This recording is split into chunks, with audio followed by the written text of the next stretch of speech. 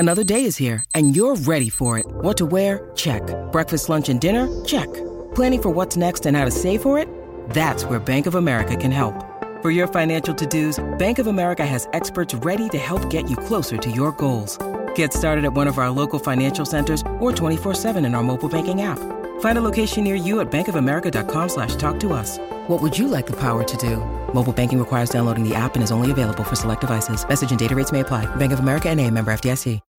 When you need mealtime inspiration, it's worth shopping Kroger, where you'll find over 30,000 mouth-watering choices that excite your inner foodie. And no matter what tasty choice you make, you'll enjoy our everyday low prices, plus extra ways to save, like digital coupons worth over $600 each week. You can also save up to $1 off per gallon at the pump with fuel points. More savings and more inspiring flavors make shopping Kroger worth it every time. Kroger, fresh for everyone. Fuel restrictions apply.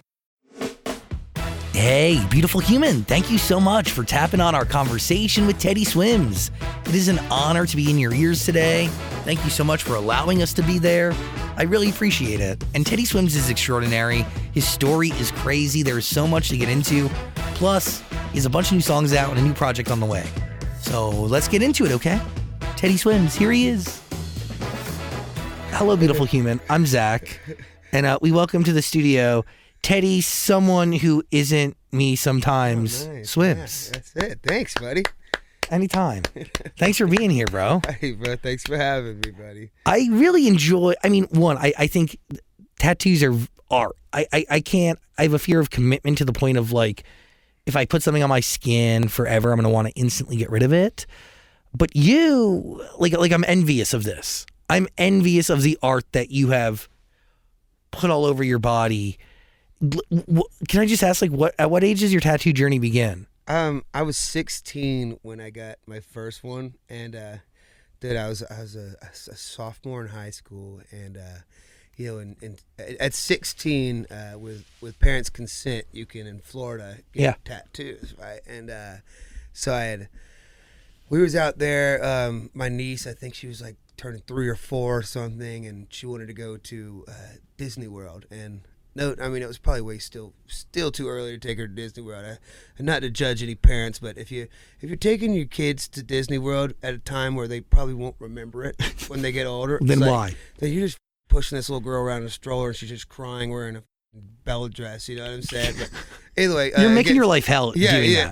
Either way, neither here nor there. So we went to like 3 different tattoo shops, because she was remarried, so she has a different last name. So a lot of them still was like, wouldn't do it because of that last name change, right? And so we finally found one lady in Orlando to do it. Dude, I remember this lady, dude. She didn't even have eyebrows. She had literally 9 hoop piercings that made up an eyebrow. It was the scariest lady. Sweet as could be. I don't know if she's maybe watching this, and she did a good job on the tattoo, so I got it covered. It wasn't because she did a bad job, but I did this. I did a cross with right here on my bicep, a cross with my last banner that ran across, and it had my real last name Dimsdale in it, and then another little banner that said established 1992. Dude, the douchiest douchebag tattoos you can get. As a kid that didn't know what he wanted to get tattooed, but I just wanted a tattoo. I remember going back to school and then I'm cutting my sleeves off my shirts in the football locker room, like, bitches love me, dude. I'm fucking tatted. My boys yatted. All my boys are dapping me up like, yeah, dude still got yatted.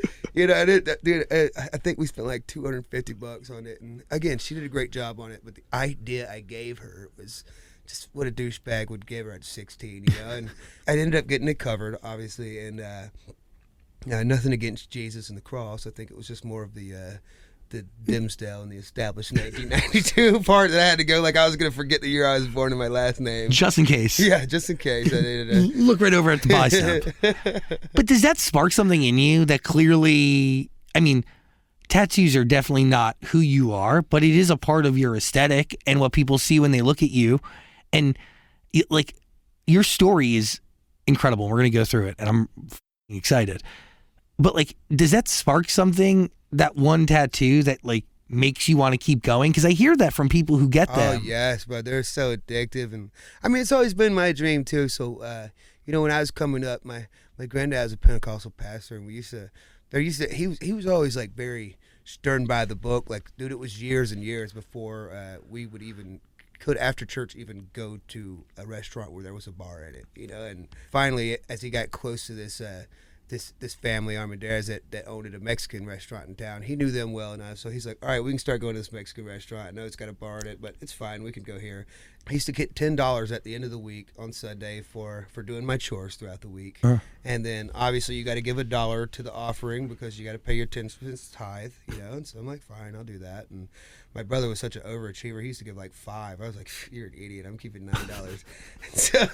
so then we'd go to the Mexican restaurant after we get done, and I turned all into quarters and just cash out on like the 50-cent tattoo machines, and I just sit in the mirror and just cover myself in tattoos as a kid. I mean, maybe I can find pictures of it, but I'm flexing in the mirror, like now I'm 9 years old with my tats. And it was a thing, man. There was so many times where people were like, what are you going to be when you grow up? And I tattooed, before it was like, I want to be a comedian or I want to be tattooed. But it was like as if that was a career, just being tattooed. But that's what I wanted. I wanted to be covered in tattoos. Do you have enough right now? Never. Where's next? I'm trying to get my legs finished. I still got a lot of area here, and dude, I got my back done probably 2 years ago now, and oh my God, dude, it's the fucking worst pain I've ever been through, and I still haven't finished it, and I'm scared. I gotta finish it eventually, but I'm terrified of it. What kind of feeling do you have when you are faced with something that actually hurts, right? Like somebody who has face tattoos, palm of the hand tattoos, and there is a part, and maybe not for you, but I know for a lot of people, that people do it for the pain a little bit, right? And when they find that area that hurts to a point where where it's unpleasant, to the point where they can't do it again, like, is there a realization that plays into that? I don't know. I definitely I don't go to get the tattoo because I enjoy the pain, but I guess there is something a little therapeutic about it too. This endorphin release when you're getting cut into. Maybe that's kind of nice about it, but and maybe my back is just full of nerves, or for me, I always like to get tattoos in places where I can see, like, if you got this leg piece, at least if he's tattooing here, I can see that this is the spot I can focus my pain on, or this spot. And so I guess with my back, there was a thing too that was just like, you can't see it. My entire back is just on fire and it hurts, and I want this to end. And also the idea of my tat was just really dumb. So there's this, dude, there's this old picture. I'm sure you might have seen the meme that floats around, and it's Jesus, and he's got the basketball, and he's like crossing up the devil. Of course. And so I go to my buddy Derek, my best friend, and this is a tattoo of him. He's done of himself on me, and he's done a lot of my stuff. And so I came with him, and I was like, Bo, I want to do this back piece of Jesus crossing the devil. And he's like, dude, we should add Jordan 1s on it. So he's still wearing the garb, with the Jordan 1s. And we never finished the devil. But so it was also one of those things where, maybe if I'd have got something like meaningful and awesome, it would have been worth the pain. But when I gave my entire back to like a 12-hour joke and it still wasn't done, the joke just was not that damn funny. And also, I'm like, I burn really easy, and I'm a fat guy, so I'm not the quickest guy to take my shirt off either. So nobody's really looking at it. Nobody's gonna see it. Yeah, and I like to say too, even if I'm like boning my girlfriend in our room, there's no position where she's looking at my back. Yeah, I mean, it depends on how you're feeling that day. Unless I'm getting pegged and my ass blasted. But still, even if my ass was getting a whole fucking plowed, that would not be the thing you want to look at either. I'd be like pissed if my girlfriend had that on her back while I was banging. I was like, dude, come on, Jesus, looking at me with these Jordan 1s on right now. Well, I'm pegging my boyfriend. Yeah, this whole premarital sex of pegging your boyfriend. I mean, it's so fucked. I love it, dude. You are. There's a lot of music to talk about, and I'm like, who you are and your story is very unique. So you talk about being 9 and wanting tattoos. You also mentioned that you're a football player. Football mattered the most in your family. For sure. It was that and religion. Yeah, definitely, without a doubt. But it's your best friend's dad who recognizes something within you, and a voice that until that moment is laying dormant? Like, when do you sing for the first time? I guess about my 8th grade summer when I really got to hanging out with Jesse, man. I appreciate you doing that, just research. That's cool, man. Yeah, I guess like my 8th grade summer, I kind of got into it, and I wanted to, Jesse would play guitar, and our buddy Addison he was really the singer, so I was like, all right, well, let's fucking start a metal band. I'll be the screamer, and that's kind of where I first started leading into. And is this Heroic Bear? Heroic Bear was actually not until my senior year we started that, and I don't know if as much research as looks like you've done, you might have gotten on YouTube and listened to it, and I'm sorry to hear that if you have listened to any Heroic Bear. Your MySpace. God bless you, man. You really did your thing, bro. I'm so sorry you had to go through that. It housed a lot of your music. I can't believe I can't even imagine what my pictures look like on it. God, I Dude, so. Marry Me Miss Cherry featuring Kay Bizzle. Come on, no you didn't. It's about to hit 1,000 streams. Oh shit. I mean, I don't know if you're collecting on that or not, but you should get your people on it. I think I should get a little fucking platinum record, man. Dude, I just talked to him the other day too, man. I hadn't talked to him forever. I'm gonna have to text him when I leave and be like, yo, man, so I was in this podcast and my boy just brought you up, Kay Bizzle, man. So let's go back to 8th grade. So that's your first band ever, and there's somebody else singing. How do you tell him that, like, hey, can I take us? Can I try it? It wasn't really a band as much as it was like, I'll tell you this, we had more potential band name. We'd started more bands than we ever songs we wrote. I'll tell you that. Like with that, at that age, you're just like, anything that happens in life, we're like, oh, that's a dope band name. We're gonna be, and then we'd start another MySpace page, and maybe on your fucking Motorola Razor, we'd have Jesse just strumming away on acoustic and upload that to MySpace and be like, I don't know, some stupid ass name, Demo, and we'd be like, yeah, bro, band. We're Man, this is awesome. But again, I think we had more band names than songs we had written at the time for sure. It's that familiarity with the internet that really, I mean, you have to feel somewhat comfortable, especially as you progress, as it relates to covers, like because you had been sharing something on the internet for so long and utilizing it for what it's worth. I mean, there's some benefits to, even as stupid as it is, just getting it out there. Oh yeah, dude. With failing, That's it. Yeah, dude. I love failing. It's my best friend. Failure's got to be your best friend, man. What's that one thing they say about the successful person has failed more times than the other person's even tried or some shit? It's like true. That. And I definitely do. I was so hungry for this, and so. Even right before this, I was in a bunch of bands that nobody gave a shit about, and I never thought I was going to do the YouTube cover route. I never thought that it was going to happen that way, and it just kind of did, and it worked really fast, and then I kind of kicked myself in the ass. I was like, damn, if I'd have done this 2 years ago, but I guess timing's everything too, because when you ask a question like, when did you? I know I always say, people always ask me it just like this too, like, when did you discover you could sing like that, And I'm like, I mean, it definitely wasn't like I just opened my mouth and I was like, oh, and all my friends were like, bro, what? And I was like, oh my God, you hear what just came out of me? It was like, dude, we were bad. I wish Jesse here to tell you that we were bad. We used to go to the movie theater and all the time and kind of sit outside of the movie theater and try to just get comfortable and sing little pop punk songs. And we used to play this game all the time, which is, kids this day and age, I don't know what the wrong with kids this day and age cannot do. We used to say play this game called Sorry I Thought You Were My Parents.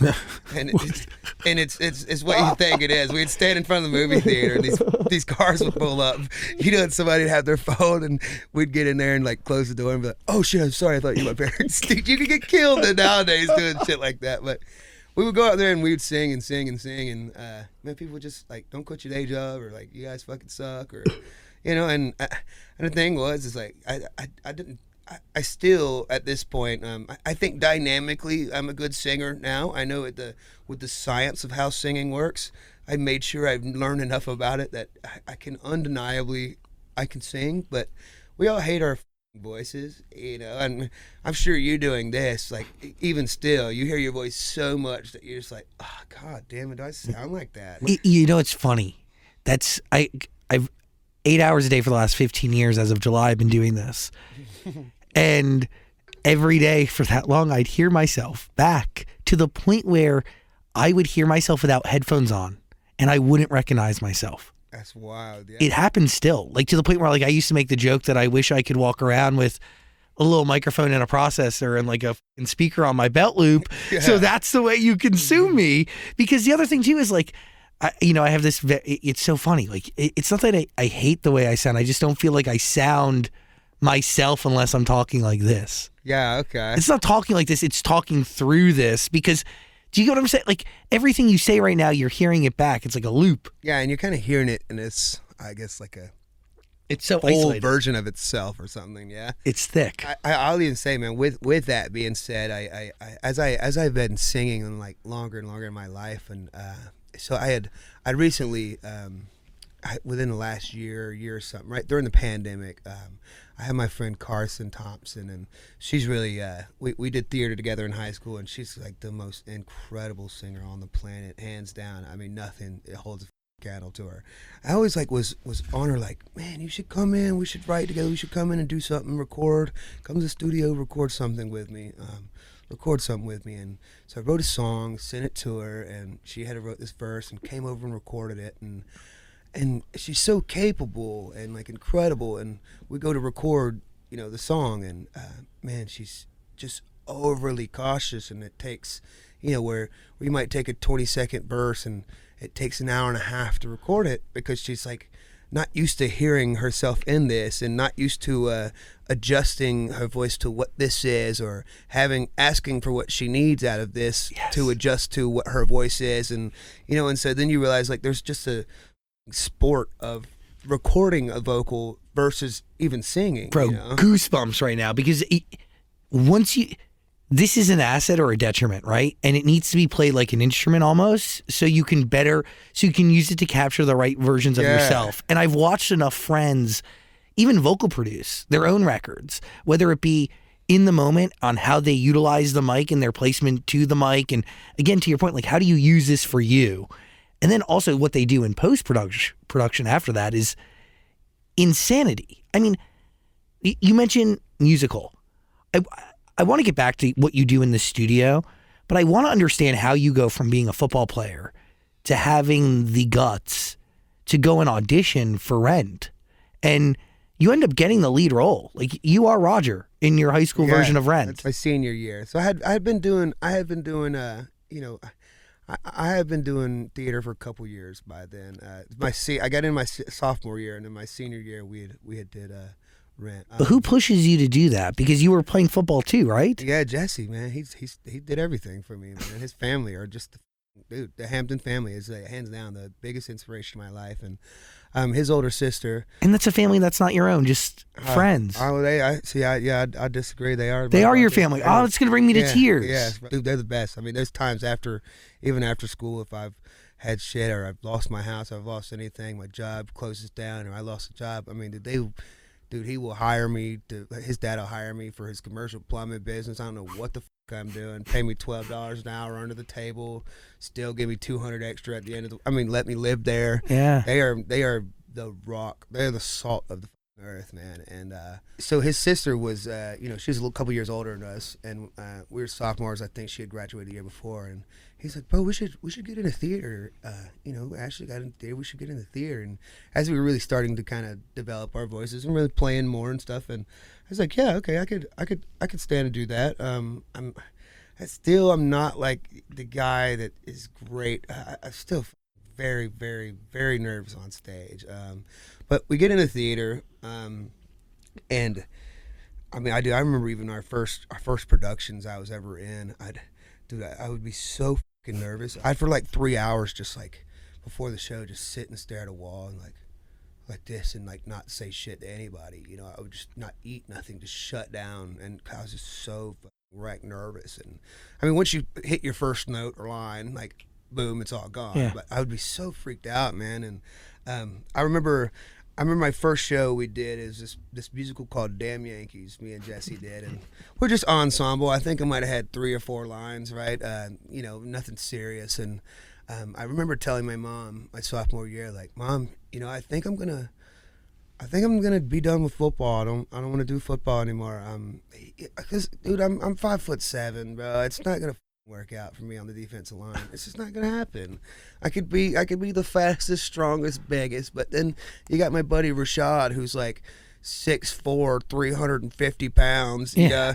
And even if he's fat and out of shape, dude, the college is gonna come and be like, we want that guy. We can work with him. This is as big as this little kid's gonna get. You know what I mean? So it just wasn't gonna work for me there. And Is that a hard realization for you to even come to terms with, or did you know? I don't know. It just wasn't rewarding, and I mean, I'd see people in sports, football, and anything. Like, dude, they could plan their entire life and give up their entire life for this one thing, and God forbid, like, you break a knee, and then now your whole life and your family's Everything. whole life, and just like your opportunity to like rescue your family out of like turmoil or the hood or wherever you are, it's like completely ruined because your knee got blown out by getting hit the wrong way, and now everything we built is for fucking nothing. It's all crumbled in front of us, and everything is just gone. You know? It's terrifying. Dude, it sucks, man. Because how many fucking LeBrons are there that was like graduated high school last year that was going to be 10 times what LeBron is, but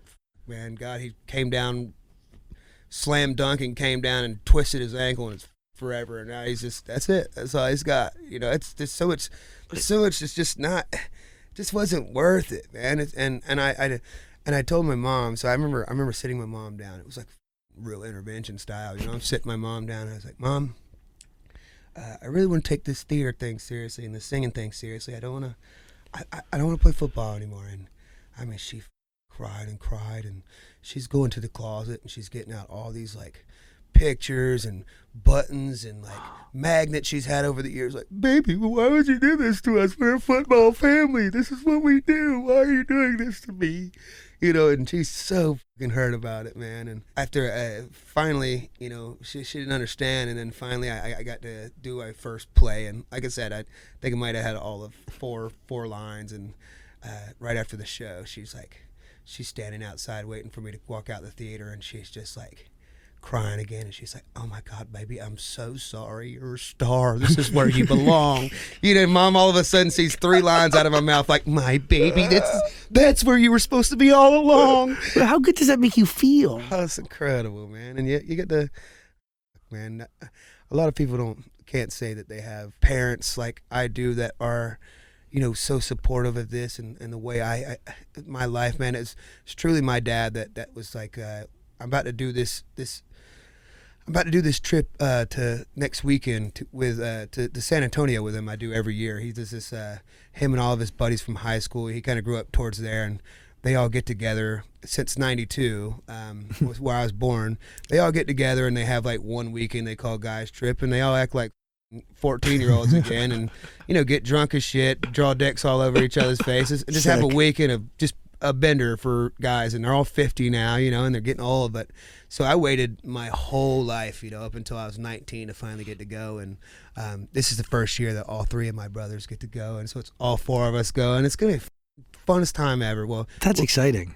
Yeah, we're on the way back. That I was 19 first time I got to go. We're on the way back driving. It's about a 15-hour ride from San Antonio back to Georgia, and we're on the way back, and you know, I'm talking to my dad about music and how I want to pursue it and woot, and my dad was literally like, look, man, because I was in hair school at the time and going to cosmetology school and trying to do that because my mom's always done hair, and so she's like, you know so much about this, you know how to do it.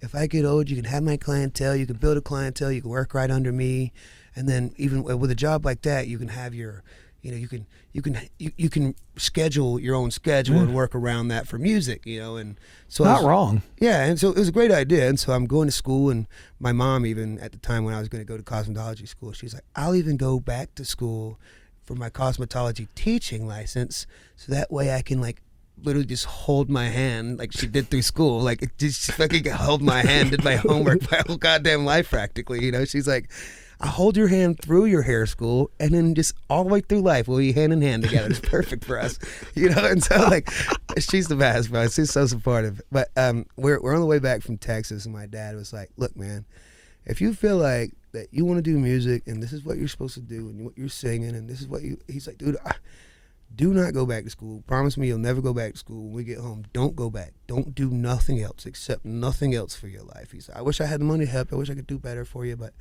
you struggle, and I wish I could protect you from that. But, dude, I worked my ass off my whole life for you to be able to pursue what you wanted to. I didn't have the opportunity. You got to go get this. And here we are 29, 10 years later, and I'm dude, got this. And I just will always say, man, and I just, if anybody that listens, I mean, I'm sure there are parents that listen to this, but if you are listening to this, I don't neglect the power of like what you can do for your child just by giving them permission to just can pursue their dreams, because that permission, just the permission of my dad saying, Bo, if you take anything else for your life, I'm going to be mad. This is what you want to do. You can go get it. Don't take nothing else for your life. And that permission was like, boom, all gas on. I would struggle for the rest of my life. I don't care if I can keep my lights and my water on. I don't care what it is. Like, Dad said, go do this. So like this, I just needed that permission from him, and it changed my fucking life. But by the way, like that permission allows you to do it freely,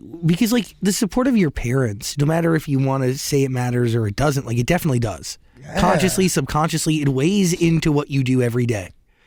Do my parents believe in what I'm doing? Do my parents care? Am I making my parents proud? So by like being given that permission, it allows you to go after your dreams unencumbered, with no other stress, no other things weighing you down. It allows you to really focus. So is it after that you really go, I'm going to figure out this covers thing? Or what? Like, what is your first move? Because in the covers world, even within the last 10 years, so that's like 2012, right? It's 2022 now. Covers were like very well underway at that point. Carmen, there's a ton of people, Pentatonix. Whoa, like, it was a very, very, very filled environment. It was not an open lane. Like, you had competition. Sure. But I mean, I didn't even start June 25th of 2019 was the first cover we uploaded. So that's crazy. Yeah, it just recently happened. I was just in a bunch of bands that most of them metal bands grow. Like, I was just in a bunch of bands that nobody gave a shit about. I didn't want to take that route. I wanted to, like, I'm an artist. I write my own song. And I was always wanted to be in a band. I didn't see myself as like a solo artist or Teddy Swims for any matter. So I don't know. It definitely wasn't like I started the covers there. Or I definitely had to like really get into figuring out and I still think I am figuring out what this is and who I am and what I'm doing here. But not diving right into the covers first allows you to build some sort of foundation as an artist, as opposed to somebody whose sole purpose is to bring to life somebody else's record. Yeah, I mean, I just threw a bunch of shit at the wall and nothing really stuck. But fuck, I mean, it's failed a whole bunch of time with a bunch of bands that didn't work out, man. And but you're doing 10,000 hours in the process. Yeah, hell yeah, I am, man. What is my rocking him right now, man. My second dad, DDP, man, Diamond Dallas Page. He's the greatest fucking person in the world, my hero. The guy is responsible for me losing like 50 pounds over the pandemic. Man, just my hero. Are you doing his yoga? Yeah, dude. He's literally been like been responsible for my life, man. When I was stuck in Atlanta, I got to meet him and. He started letting me come to his house all the time and doing it with me, and dude really changed my entire perspective of life. Like, this guy is the most incredible, groundbreaking, wonderful person.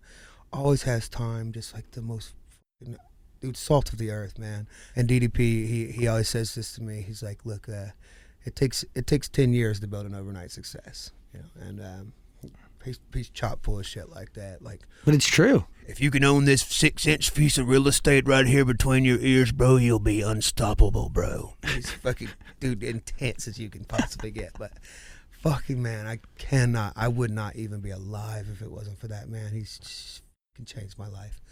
He really has. 50 pounds. Dude, I probably put about 10 more back on of tequila while we were on our 4-month stint of a tour, and wasn't really keeping up with my yoga then. It's kind of hard when you're on the road and treating yourself like shit. And I don't get to be home a lot, but when I do, even for the first couple of days, we still go in and get a workout in, and he whoops my ass and gives me a pep talk for a couple hours, and just sends me back on my way. Like, call me if you need me. That's by the way, that's like really healthy. He's the best, man. He's the greatest. So you're in bands, you're doing your thing, you're writing originals, trying to figure out who the fuck you are, still in the process of figuring out who you are as an artist. Is it, the covers thing, I want to break down how you create a cover and how you bring to life somebody else's story. Mm-hmm. Well, let's start there. How do you do that? Like when you, Shania Twain, for instance, that cover has 95 million views. Insane, man. How, like, where does that start for you? I guess, like, so it was never really meant to be, like I said, I never thought that this cover thing was where it would go or what I would do. It was. But it's not what you do. It was a stepping stone to getting people to check out your originals. Oh, yeah, and I didn't even have those as Teddy Swims prior to that, you know. So I had, okay, so I'll tell you just quickly how Teddy Swim starts is, so my buddy Addie Maxwell, he's in my band, my best buddy, and we were in a band called Wild Heart together, and we'd released a few songs, and my best friend Tyler Carter, he was in this band called Issues, they're a metal band, they're fucking badass, and so he's coming over to my our studio where my buddy Lee is, you know, we're always writing and working, and Tyler's over there getting his backtracks for tour ready for Issues tour, and at the time, me and Addie was like producing a bunch of hip hop beats and sending them out to people in Atlanta or whatever, and so I finally come over one night after work. Me and Addie were working at Chili's at the time together, and he's like, "Dude, we should just do a rap song. Like, let's see what happens." And I'm like, "Fuck, man, okay, yeah, let's give it a shot." And I don't think I'm like, I mean, I can hold my own in that world, but he's badass. He's incredible at everything, and he's just a freak. Play everything, do everything. Nothing's wrong with that kid. It's nuts. It's like a real animator, 3D renderer, plays every instrument. Pick up a trumpet, like, oh yeah, I still got it. Like, dude, he's a freak. But so we end up doing this one rap song, and it went okay, I guess. Well, Tyler comes over, he hears that, he's like, dude, I'm gonna go on tour, as my solo tour.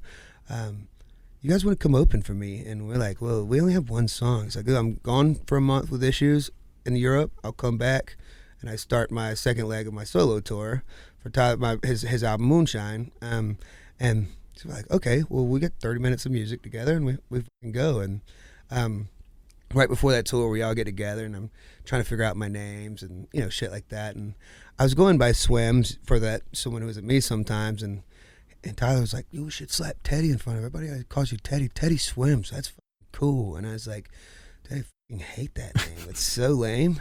And they're all like, no, this is cool. And he's like, well, I'm putting it on the flyer. So if you're coming on tour with me, it's going to say Addie Maxwell and Teddy Swims. And I was like, fuck, dude, I fucking hate that. And sure enough, I'm on stage going by Teddy Swims, and I still kind of, I guess it's too late now, but I still don't know how I feel about that. But it's who I fucking am, I guess. So, so we're on this tour.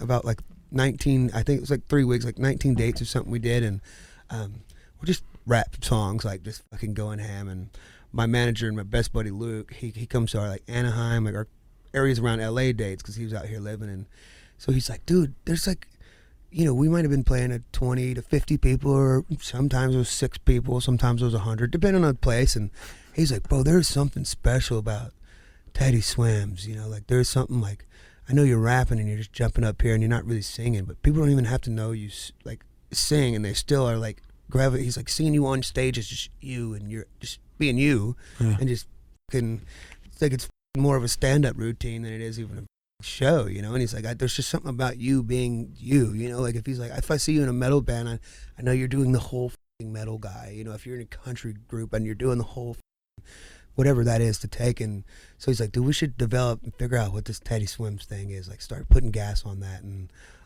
so we started writing a bunch of songs for Teddy Swims that were more in this hip-hop leaning area, coming out doing this. And it just happened to be June of 25th of 2019, and I was like, man, it's 10 years since Michael Jackson had passed. I just want to do a cover of like Rock With You, because we found the stems online, and I want to just to pay homage. And we upload it, and changes your life, dude. It was like 2 days later, and it has like 100,000 views on Facebook, and we're like 10,000 followers, and we're like, what the is going on here? Like, this is insane. So at that point, I'm grabbing all my buds, and I'm like, dude, all right, because we're all like in bands or working on other shit. And so I finally come to my boys and I was like, dude, if we just keep on doing this cover thing like weekly, we just keep on these Tuesdays, just keep going for it. I was like, dude, if you can film and like you guys can play and you can record and, you know, like we can design, like what like we should just all, you know, just put our effort in this. And I begged all my buds. I was like, dude, just give me 6 months of your time. Please just give me 6 months. And I know this will work. I know this will work and everything will be good. Like we can make this happen. And we basically all like Luke, he moves. So my producer Lee flies out to LA. They hop in Luke's Prius, put a fucking U-Haul in the back and haul a Prius with a U-Haul all the way back to Georgia. Me and all my buddies move into this house together. This is a 5-bedroom house in Snellville, Georgia, and we have my buddy Doran, my production manager, who builds everything. He put like a couple plyboard walls in between rooms, and we'd separate this. We basically separated this 5-bedroom house to a studio with 8 bedrooms, and there's like 12 of us living in this house, and we're just like all gas on this, man. My boys are still working. Jesse's still working his commercial plumbing job with his dad. Man, they're all still working and, you know, waking up at 7, going to work, getting off at 3, all gas on this thing until about 3 a.m., dragging ass the next day to work and just putting all this effort into it, filming shit, doing these covers, writing shit, whatever we could get, man, whatever we can make happen. And just because I just fucking... It's so funny how it works because I just made this promise, like, dude, I know we can do this. Just 6 months is all I need. If you guys can all just trust it, 6 months. And insanely enough, all my best friends just move into a fucking house together, are uncomfortable as shit. And June 25th, 2019, we start our first cover. December 24th of 2019, I signed to Warner Records and put all my best friends on salary. A day fucking less than 6 months, bro. A day less than 6 months. I have goosebumps. It's insane, right? It just, dude, and just because I made a fucking promise, I didn't know how to keep. Yeah, but you knew. And the truth is, like, online, as toxic of a place as it could be, there is this instant feedback. So you have this ability to understand if you're on the right path or not. And every indicator from that one Michael Jackson cover that literally changes your life. I mean, holy fuck.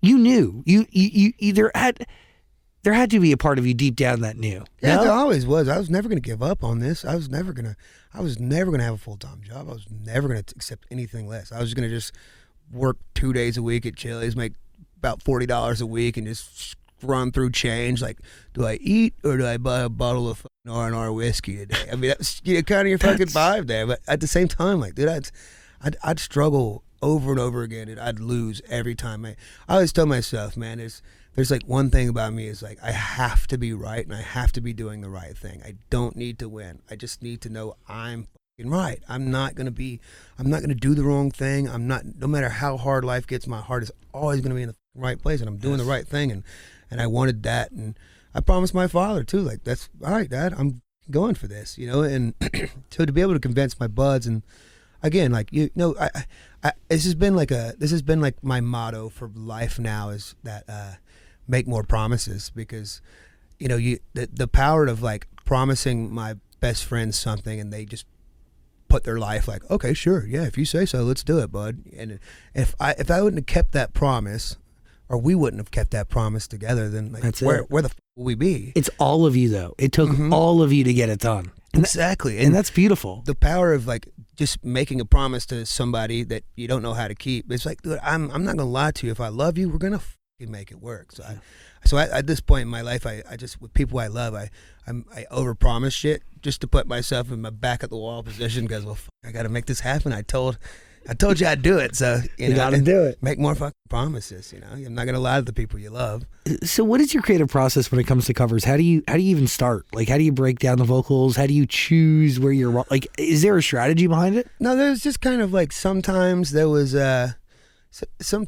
songs that, you know, like, that were popular at the time we would cover. Some of the songs are just songs I've always loved since childhood, or artists that's influenced me in these songs. And then a lot of them too were like, you know, you only could get asked 300 comments a fucking day to do Tennessee Whiskey by Chris Stapleton. So eventually we had to do it. Yeah. I still get messages like do Tennessee Whiskey by Chris Stapleton. I'm like, dude, by the time it took you to write that and message me that, you could have found it. Even me to see it, just Google Tennessee Whiskey by Teddy fucking Swims, man. If it's not there, then maybe send me the message. But I swear I've already fucking done it. Jesus Christ. Which I do. I love people wanting to get involved and ask me to do stuff. So I don't mean to be a dick, you know. But I was just like, God damn it, just look for it. But there's all how we arrive at a song is just, you know, whatever. There's plenty of ways of how we arrive at it, but I just always had them kind of developing a version of it, you know, like Jesse might have this beautiful acoustic, like open tuning thing he's doing on 1,000 Miles, Vanessa Carlton, and then there was times too, man, me and him forever we used to play bars and restaurants around Covington and my hometown, and dude, at the time, bro, we used to get like, we used to have to split $150 for like 3 hours to cover songs at bars, and if God forbid we even drank, then they take that right out. It'd like, you want a double whiskey? That's $20 out of that $150 right there. I mean, we would literally go home splitting like $50 a piece. And nothing. Like 3 hours of music, and you'd have people like, man, one day I'm gonna be so stoked because I'm gonna tell everybody, Teddy sang at my bar because I know you're gonna be a massive super. Teddy sang at my bar, and I used to like think I was getting supported and I was getting loved because people felt that way. But I'm like, how are you gonna look at me and tell me like you're gonna be a big giant superstar before Teddy Swims or anything? You're gonna be a giant superstar, and one day I'm gonna brag to the world that Teddy Swims sang in my restaurant. I'm gonna be, and then you're gonna look at me and tell me that you know that and it's undeniable for you. But then you're gonna make me sing 3 hours of covers for $150 that I split with my best friend and not even give me a free fucking drink? Yeah, that's ridiculous. Are we talking about Sycamore Street Pizzeria?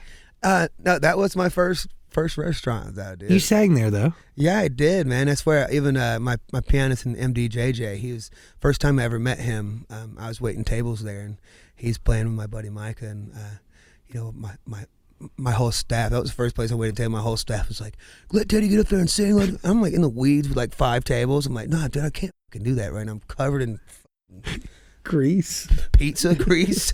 And he's like, "Get up there and sing." So I'm in my fucking apron. I get up there and we sing Climax and what's that? Use Somebody by Kings of Leon together, and everybody's floored, and you know and it's happened to be a thing. So every weekend we'd have somebody come in and play, and I'd be waiting tables, and they'd ask me to get up there and sing, and then put the guy playing probably in an uncomfortable position, like yeah, sure, I guess we can figure out something he can sing, and then you know I'm so grateful for that shit too. Though they were really wonderful. Our boss Roger there was like always just so, and he was really like a fucking champion for me. I was like, you know, just he's also the person that taught me. It was my first time waiting tables, and he taught me the value of something that I'll never be able to forget, because he's like, dude, you were clumsy, you were forgetful, dude, you suck at waiting tables, bro. You were so bad. And he's like, and I go back and look at my receipts, and I go back and see how many regulars you have that come in here. He's like, dude, you're my star. You're my best server here, and you're horrible at your job. But you'd be surprised. Like, he's like, dude, you do this thing where charisma take you so far. People love you, and even if they're allergic to fucking pepperoni, you bring them a pepperoni pizza, they're gonna eat it with a smile on their fucking face because they just love you, dude. You know, and that's the thing. He's like, bro, you're gonna make so much money in this life. Just the power of fucking kindness and charisma is just out of this fucking world. You could shit on somebody's you could shit on us, and with a smile on your face, and they're like, oh shit, I love this stuff. And do you take these principles and apply them to your life today? Dude, yes. Charisma takes you so... I mean, I did... my best buddy Tang, my tour manager, he's always like, dude, 80% of this business is being a good fucking hang. If you can do that, you're going to go so far in life, man. It's just... all you got to do is be a decent fucking human. That's all it takes. So, Broke is your first original that is released on Warner. Yeah. Are we nervous to release that, or is it different because... pre-covers, you've already worked to build a foundation as to who Teddy is and could be? I guess I built a foundation of fans, but also understanding of yourself, maybe. Yeah. But I definitely, as I was like kind of coming into releasing original stuff, it's definitely scary, and I think even the first few bits of I'll really credit TikTok and the pandemic to giving me like 2 years of time to write. And TikTok, as much as I hated that platform, I was able to start taking my own songs and trying them on there and letting them work. And that's really been the thing that's turned me from a cover artist to, what I am now. But still, there was, even releasing Broke or any songs after that, there was still always a piece of me that's like, and I say it all the time, that like somebody's gonna be like, dude, just shut up and sing Shania Twain, Fat Boy. Nobody cares. Just, nobody cares what you feel like. Just sing Shania Twain again. That's my favorite song. That's my first dance at my wedding. Just shut up and sing Shania Twain, you fat. Just do that. You don't have to write songs. Nobody cares about your shit.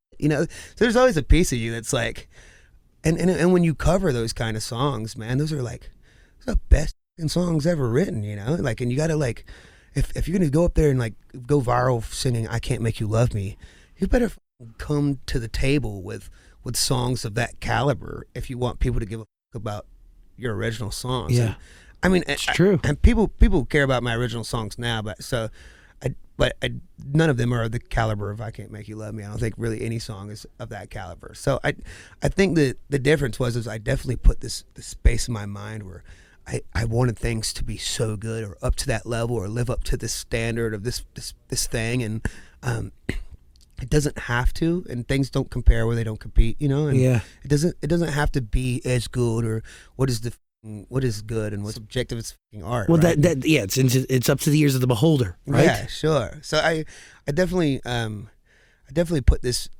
piece of like fear, that I wasn't going to be able to convert this way, and I even right at the beginning of the pandemic went through this very weird time where I was having this writer's block, and I think we were all really fucked up the first 6 months of this pandemic. Yeah, because it was like, what is this? We were adjusting to something that I don't give a fuck. Nobody's gone through that unless you are you're a prisoner. I'm so sorry, but to be stuck in one area for horrible. I mean, that's every human being had to get adjustment. Yeah, and I think too it was, and for that whole time I was going through this writer's block, and I'll never be in writer's block again. I realized like the thing about so I was talking to my aunt one time, and it was one of these Thanksgivings a couple Thanksgivings ago, and she's like, baby, you're never home. You never we never get to see you. Every time I call you, you're in LA, you're in Nashville, you're writing this song, writing that song, and it's like, you've had to have written 300 songs. Why you only put up 5 of them on Spotify? And I was like, well, because I gotta write the good ones. I gotta make sure I get the best ones. And she's like, well, why don't you just only write the good ones? And then you gotta write the bad to get the good. Yeah, and I was like, I can't. And then, dude, it dawned on me that was like the most incredible thing I've ever said. Is like, I can't just write the good ones. And I was like in this place of turmoil where I had this writer's block because I was so worried about me writing good songs and songs I was writing having to be good. But I can write bad songs and it be fucking okay. And so instead of like thinking like, oh, I gotta go back and redo this, or fucking this isn't good, or this isn't perfect, like, dude, fuck that. Like, write the horrible songs, because guess what, dude? I got a bunch of them in my phone right now. You are never going to hear about them, my bro. You're never going to hear them. And that's okay. Yeah, and nobody has to hear that shit. Nobody has to hear my worst songs. I tell people all the time, man, I'm a giant Beatles fan, giant Paul McCartney fan, greatest songwriter of all time, probably, right? And there's this song by him that was solo record, I think I can't remember, 80-something. If you get a chance, check out this song called Temporary Secretary. Okay. God, dude, it has to be one of the worst songs of all time. Again, if I ever get so lucky that I get to meet him, or if he sees this, please, Mr. McCartney, know I respect you. I will kiss his feet. He's the best writer of all time. But he put out a bad song. Yeah, and it probably isn't the only one. And it's okay, because he's still Paul McCartney. He's not being held by Temporary Secretary. He's got thousands of hits to back up Temporary Secretary. Well, that's it. There's other songs to drown out that one. So somebody probably loves the fuck out of that song too. Like, that. There's probably that's my subjective opinion that it's bad. There's probably people that think that's the best song he's ever done. But that's art, right? Like that is fucking art. So do you hear growth between unlearning in 2021 and where you're at today? Yeah, definitely, man. I definitely do. But it's one of those things too where I'm finally at the spot where I'm learning to love what it is about unlearning that I still can kind of enjoy those songs. Interesting. Up until that, but also I still kind of like when I hear those things, I still feel those feelings, you know, with the way that they recorded and understand why we wrote it the way we did. But there's definitely always a piece of you that like looks back at 6 months ago, like, oh, fuck, you were so fucking not good. And it always happens, you know. You look at yourself. I'm sure 6 months from now and be like, oh, why the fuck did they let me put that out? God, the song is not. You know, like there's always some growth that you're going to have, and I think you don't recognize your growth until you're disgusted by what you did 6 months ago. You know what I mean? That is true. That's the only way you recognize growth. It's like when you look at yourself in a mirror, you don't feel like you're gaining weight until like you see a picture of yourself from 6 months ago, and you're like, fuck, I let myself go, dude. It's you don't really realize that growth are, you know, until you need the reminder. Yeah, until you see where you were and you're kind of disgusted by it, or so I guess that's the way to say. And I think ultimately too, you know, I at this point I have like a list, and I'm writing still every day, and there's a list of songs and a playlist that is, I think I've like 300 something songs that I've written over the last year and something, and 2 years maybe. And it's just growing and growing like a weed. And there's some songs I love and some songs I hate, and some songs 2 years from now that'll just find their place. You know, like there's a song on Unlearning called, the last one is called Will It Find Me? And I remember writing that song. Dude, I had just lost my place I was working at in Covington, Irish Bed Pub. It closed down. My transmission went out on my car. My lights, my water was out. My roommates moved out. This is right before all this Teddy Swim stuff happened. You know, I ended up moving back with my dad, and all this shit came after that. But I just lost everything. You know, it was one of those like everything at once just fell apart. Dude, the girl I was dating, I had a kid, she left. Everything fell apart at once. And so I'm sitting in an acoustic in my bathroom where there's some decent acoustics, and I start writing the verses and pre's to that song, Will It Find Me? And my first trip out here, March of 2019, before the pandemic, one of the first sessions I did as a co-write with this guy Ian Kirkpatrick and this guy Rabel.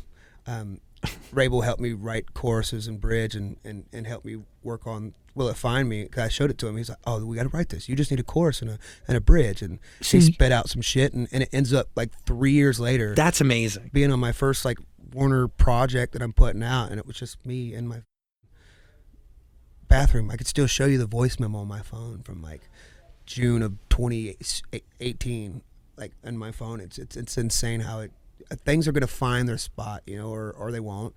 Or sometimes your favorite song that you wrote you're going to be buried with your favorites too, you know. Is that what you take away from that or learn from that moment? Yeah, that if it's meant to find its spot, or if it's meant to come out, it will.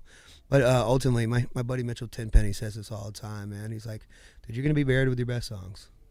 And yeah, probably. Are your best songs out today, or are they yet to come? Well, hopefully, if I'm doing it right, they'll always be yet to come.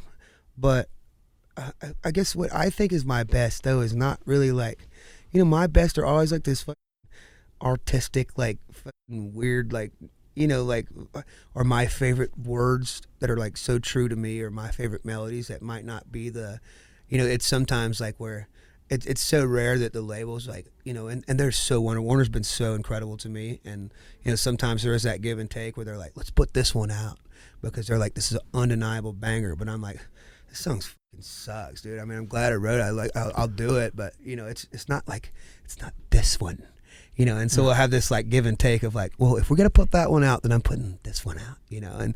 And so there's always that give and take. But I do find that like my favorite songs are probably the songs that aren't gonna be singles, and they're not the ones that are gonna be everybody's gonna love. It's gonna be like the deep like Teddy Swims fans that like will be like, you know, it's gonna be, my favorite ones are gonna be like deep album cuts that you probably won't know 20 years from now. But right? do we want an intersection where the two can cross? Yeah, I think we got a couple of those. I mean, I definitely like and they're not massive or anything, but like Bed on Fire or like 911. I mean, those 911's great, dude. Those songs were like, I'm still proud. I love to hear it. If I hear Bed on Fire, I still like when I hear that song.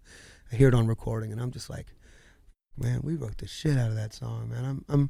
So there are times where there's a song that works out, and the label loves and I love, and and everybody listens to it and loves, but it can happen, you know, and if you're doing it right, then hopefully that happens. But it's always going to be a compromise or a give and take on something that someone, you know, I'm not here for. I think the thing about this business is that, and I'm finally learning, is that like I'm not here to like. I thought forever that like I was writing my songs and it was like, please validate my feelings. And then, you know, finally all of a sudden thousands of people started validating my little fucking emotional toddler ass, and I'm still fucking like having the same issues, you know, because it's not about somebody saying, it's okay that you feel this way. I feel this way too. It doesn't fucking fix your problem.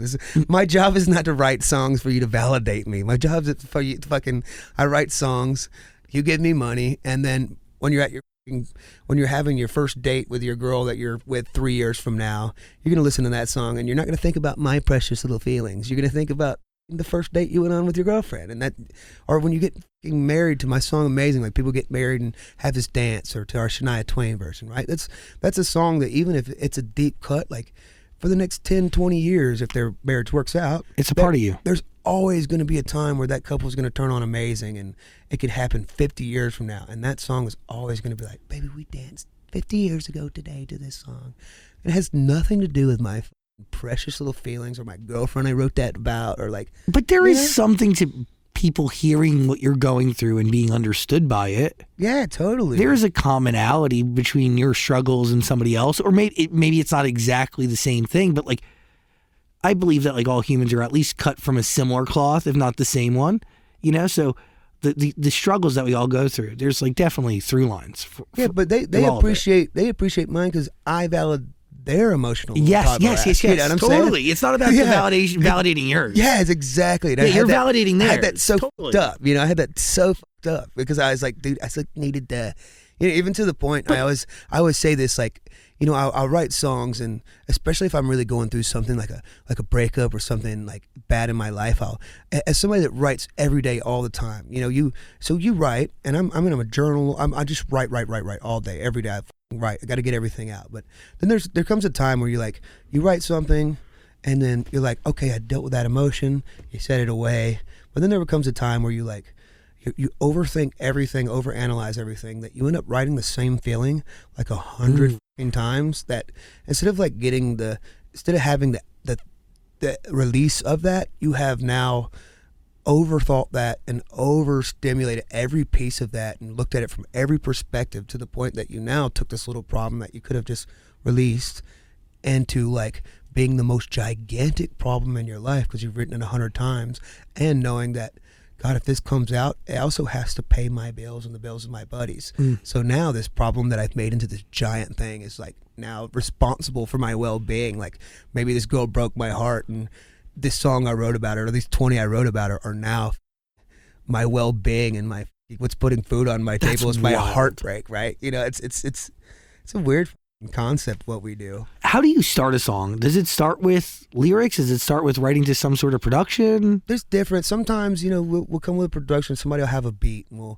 we'll start, you know, sometimes we'll just set up a microphone and just yell melodies at it, you know, and just really go and maybe I'll do a pass of it. Jesse will do a whole pass of melodies for throw a loop, and you know, later on we'll comp some melodies, like, okay, well, this could be a cool verse part, this could be a cool chorus part, boom boom, have the structure of a song based off of just melodies, and we're mumbling just and then sometimes maybe you might say a sentence, maybe you might say a couple words, or maybe you might have a concept that you're trying to lean towards, but it can happen that way. And then there's like, I guess there's the way you call it, like Nashville style writing, you know, somebody will come in with this concept, like, man, I was watching a movie yesterday and I heard this, and I just really want to write a song about this. And we'll kind of gear towards that, you know, how the song Amazing was written, for instance. You know, my buddy Dallas Davidson, he comes in and he said, man, yesterday I was you know, we had our housekeeper come by, and she knocks on the door, and my wife answers the door, and she's like, oh, I'm so sorry, I haven't put my face on, it's early in the morning, I know I look disgusting. And he's like, I looked over at my wife and I was like, baby, you look amazing all the time, don't ever say that again. And I was like, he's like, I want to write that, you look amazing how will you wake up? You look amazing. And we ended up writing that based off this concept that he wanted to have, you know? And so there's ways, sometimes you run into a concept. Sometimes you have words you fit melodies to. Sometimes you have melodies you fit words to. But there is that sweet, sweet spot. I like to say that, like, I got it from Gabe Bondoc, said it one time on a YouTube. And he said, there's every once in a while, there's times where a melody and words will fall out of you at the same time, and it's just, I guess that's the stuff you needed to say. I watched this video on John Mayer, fucking incredible songwriter too, right? And he says, if you're walking into to write a song and you pick up a guitar, he said it just like this: if you're not immediately Ouija boarding, then you're wasting your time. And he sits on this video and he just, like, literally, it was a perfect word for it. He just Ouija boards. Like, he just kind of fucking starts saying shit, starts singing shit, and just throwing stuff at a wall. Like, and I've gotten in this thing that I'll do, you know, because we do a very we do a very sacred test. Sometimes you with random strangers that you don't know, and then we're like here to write a song together, and then it's so funny because you'll never be in a room where you have a bad idea where somebody's like, get the fuck out, that was horrible. Bye, I don't want to work with you ever again. But still, there's something inside of us too that, like, I even find with new people I write with, where I'm like, you know, maybe the chorus is like, I don't know, this might be stupid, this could be silly, but yeah, you're nervous. Yeah, and you have this like weird thing to share, you know, and so you have to be like, you have to just swallow and just be be ready to be horrible, or be sure of being shitty, and make the big mistake, you know. You got to just, you're not gonna know if you don't do it. And so easier said than done. Yeah, for sure. You got to get used to it and be confident in yourself. Yeah, and I started doing this thing in mornings. Every morning, if I'm about to go into a session, I'll pull up my laptop and I'll have a mic just like this, and I either have a beat sitting there, or I'll put a timer on for 30 minutes. I'll lay a chord progression down, little beat, and I give myself 30 minutes to write whatever I can in that 30 minutes. And it's stuff where I go in and I just sing the first line, hit pause, sing a second line, whatever falls out. And that by the end of it, it sometimes makes sense or it doesn't. Sometimes it's great and sometimes it's not.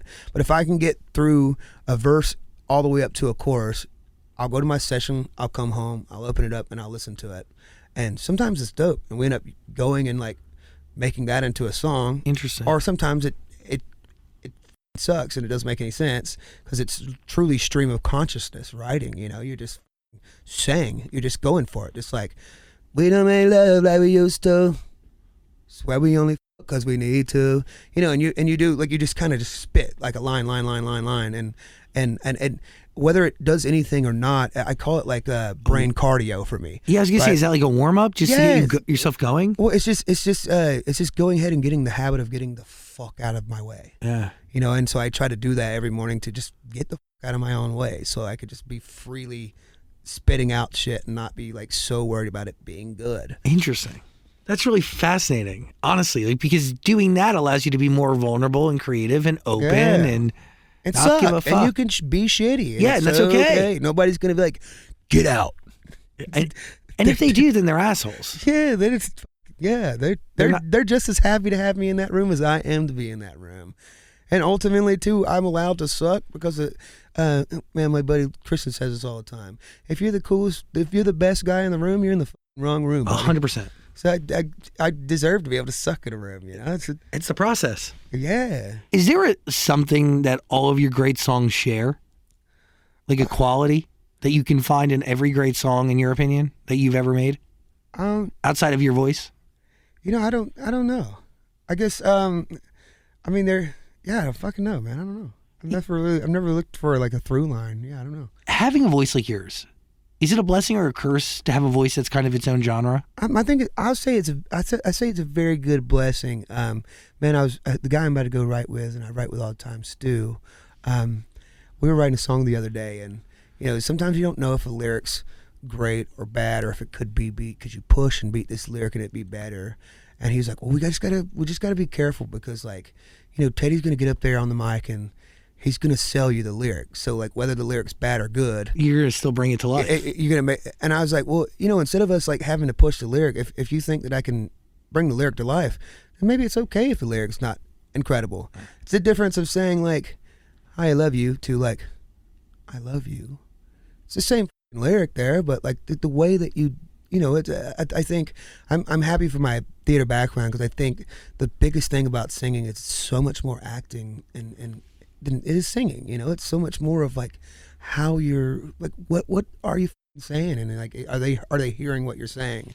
You can say the most bullshit lyric, but if I'm like I'm positive that like I could take the happiest song and put it on a 4-chord ballad and slow it down and make you cry about apple juice if I had to, you know. But I guess I wouldn't say that's a curse by any means, but I'd say it's a blessing for sure. Hard to be genreless because you can essentially be applied to every genre. Yeah, that's amazing.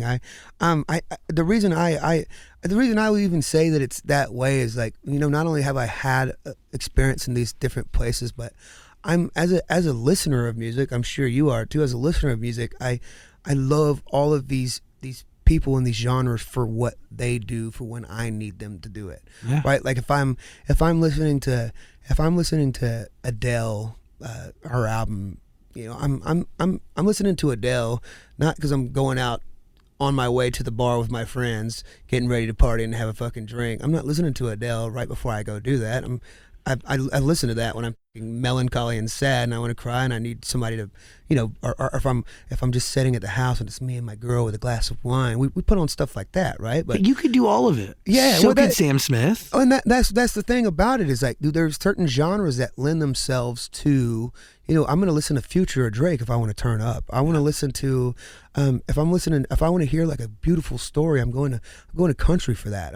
If I want to be angry, I'm going to metal for that. And there's ways that these genres kind of lend themselves to these certain feelings, right? You know, like there's a way to be angry in metal music that you can't get out of R&B music, but there's a way to make love in R&B music that you can't get out of pop punk music. There's certain things that lend themselves to these genres, and so like, and that's the most authentic way to push that emotion. So for me as an artist, I have all of these feelings, and I'm a human that has all of these feelings, just like all of us.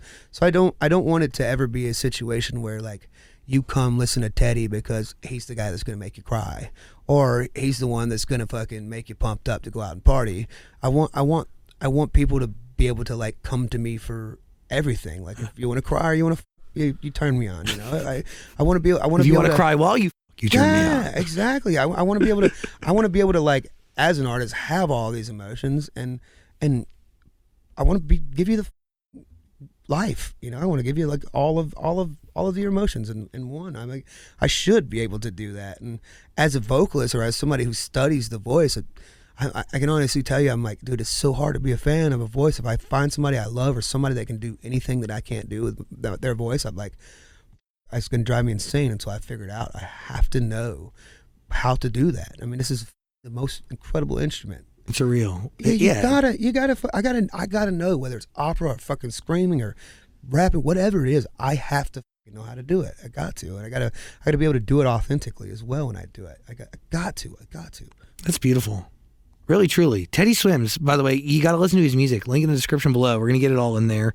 I mean, you bring up acting. The more you talk, when you said that, it all kind of made more sense because you really do apply acting to everything. Yeah. It's bringing to life emotion.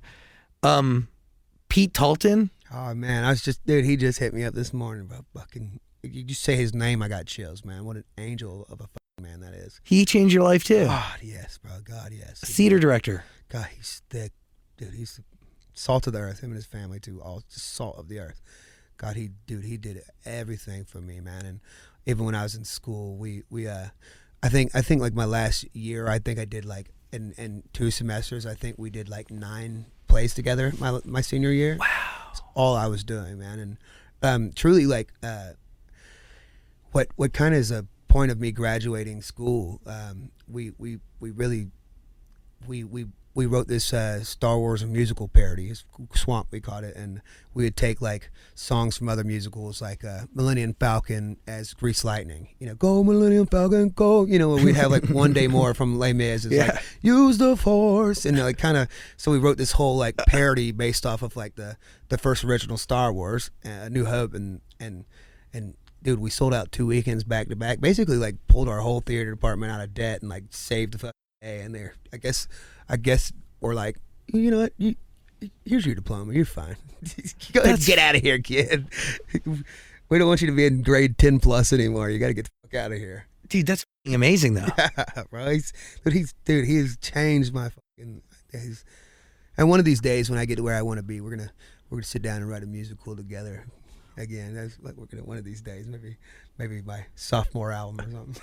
How do you define success right now? Man, truly, if you can, when you can share success, when you can put somebody in a position to get it, then that's when you got it. Interesting. So when you can share it.